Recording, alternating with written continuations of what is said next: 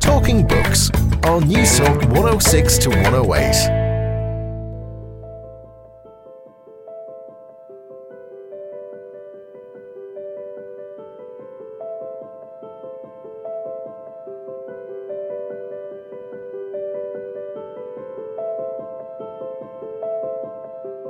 It's sort of everywhere. You know, what we really have to do actually is relax or drop this idea of present, which, you know, because of the sort of nanosecond timing of everything, and because human beings for forever have confused time with the measurement of time, it's becoming very, very hard to do. So I feel like part of my job also is to keep the future open. And I think that, you know, art is a place where we allow, in the main, that kind of futureness quality to still be there. But we know you can also find it in coffee cups, and my job is to sort of hold that possibility open for people so that we can imagine and then, you know, create a different world for us. I think it's totally possible because, you know, there's always a funny gap between how things are and how they appear. And this kind of means, you know, and again, if you've got 5 hours, I can prove it to you, that, you know, new stuff can happen and things can be different. The most thought-provoking thing in our thought-provoking time is that we are still not thinking. The straight-up words of German philosopher and writer Martin Heidegger. Hello, how are you? And you're very welcome to Talking Books. I'm Susan Cahill. It's lovely to have your company this evening. Is there a better way to talk about climate change? Can we stop global warming? And what can we do about it? Well, on tonight's show, we're going to unpack those questions with English philosopher, writer and teacher Dr. Timothy Morton, whose latest book, Humankind, Solidarity with Non-Human People, has just been published by Verso Books, where Timothy argues we live in a world in which the past is trying as hard as possible to eat the future as efficiently as possible. Every year, the past gets better at eating the future. So, what type of future are we looking at? And how do we go about becoming more ecologically aware?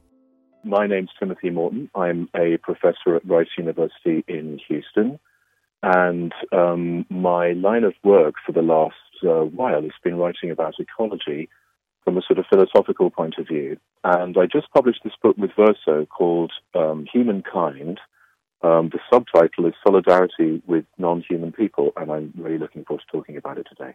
Really well done on the book, Tim. I have to say it's a very challenging read. I learned a lot about the world and all the different types of objects and creatures in it. So thank you very much for that. I might throw you a big wide open question to kick things off, and sure we can play it by ear. What has Marxism got to say about the environment, and what has it done for the world and for the environment? Oh, gosh. Well, so the point of writing the book in a way was that in my neck of the woods, which is sort of humanistic scholarship in the academy, unfortunately, one of the rudest words you can say right now is we, right? Like talking about human beings as if we're all sort of roughly the same sounds very like, because of various different factors, we're basically all white guys underneath. And clearly that's not true, and it's also not acceptable. But it seems very important to talk about issues such as global warming right now, which clearly human beings did and not jellyfish. And so I've been trying to find a way of saying that word we that isn't racist or sexist, or for that matter, because I'm an ecological philosopher, speciesist. In other words, it's not trying to draw a distinction between humans and non-humans that's very rigid and sort of ideological.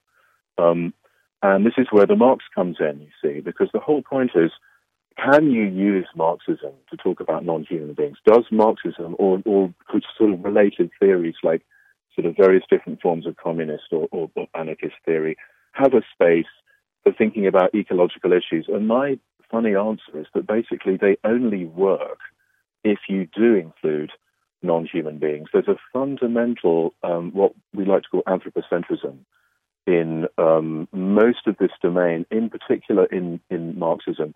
But I believe that that's sort of like a bug, not a feature. And so what happens when you take the bug out, what does Marxism look like? And that was one of the points of writing this book. Why do you think it is that there's a lot of people out there that not just ignore the grim realities of climate change and global warming, but also that we are in relationship with both human and non-human beings? Well, I have an insight, which, it's always really dangerous to have them, isn't it? Because it might be completely wrong. But my idea, one of the ideas in the book, is that this thing called speciesism, this sort of rigid distinction that humans make between humans and non-humans, is actually enabled by racism, funnily enough, because that distance between me and, say, a polar bear is enabled by sort of repressing, subjugating philosophically and socially and everything else, all kinds of beings who are much more like me, and therefore, from a kind of sort of racist point of view, are sort of uncanny and strange and weird. And so the more I'm able to sort of combat racism, the more I'm able to actually find a way to identify in a way that's good with that polar bear. So when I say the term world solidarity, what does that mean to you as a philosopher primarily? Well, solidarity is a thing that we think that we choose, and of course it sort of is, right? You choose to stand in solidarity with other people, right? Beings that you consider to be people. But I'm a little bit emphasizing a slightly more, quote unquote, passive idea of solidarity, which is that it's basically sort of like the noise that the biosphere makes, actually. It's really default to kind of ecological coexisting, and it's really, really, therefore, super, super easy to find. I like to make things really cheap so that they're really easy to find and readily available.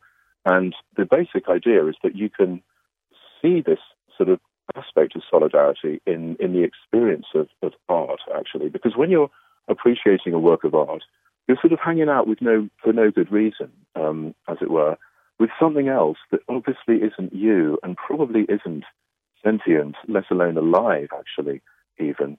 And so there's obviously, in a way, aesthetic appreciation actually is solidarity. But presumably you could apply that type of thinking or framework to, let's say, economic systems or, how we go about managing the natural world.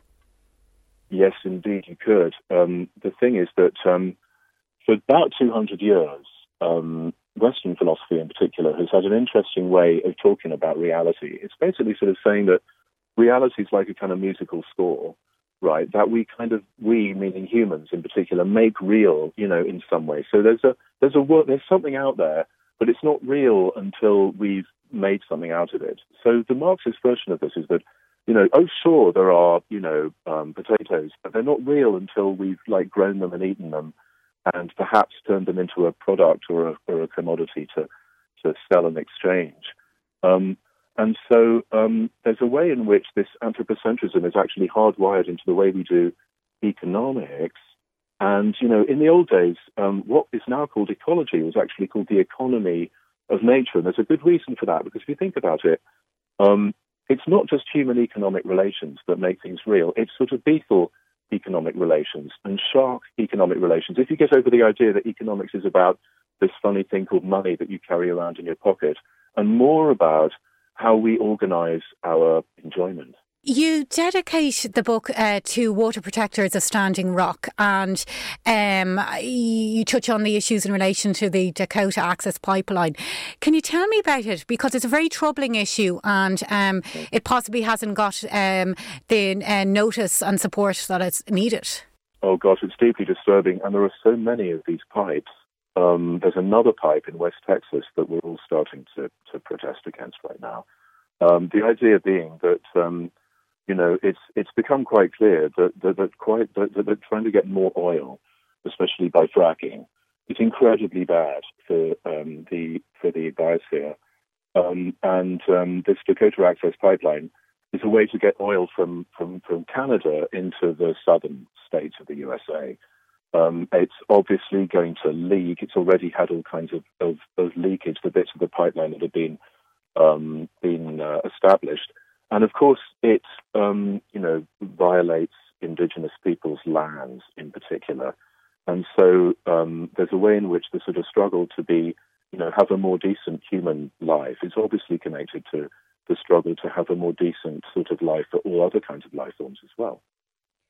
Do you think it's possible or if we were lived in an ideal world maybe, that we could all live in symmetry in nature? And by that I mean that we could have businesses or business entities operating in sympathy with the environment in a co-equal relationship of sorts, and that we would plan, whether it's our cities or whatever it is, that we would factor in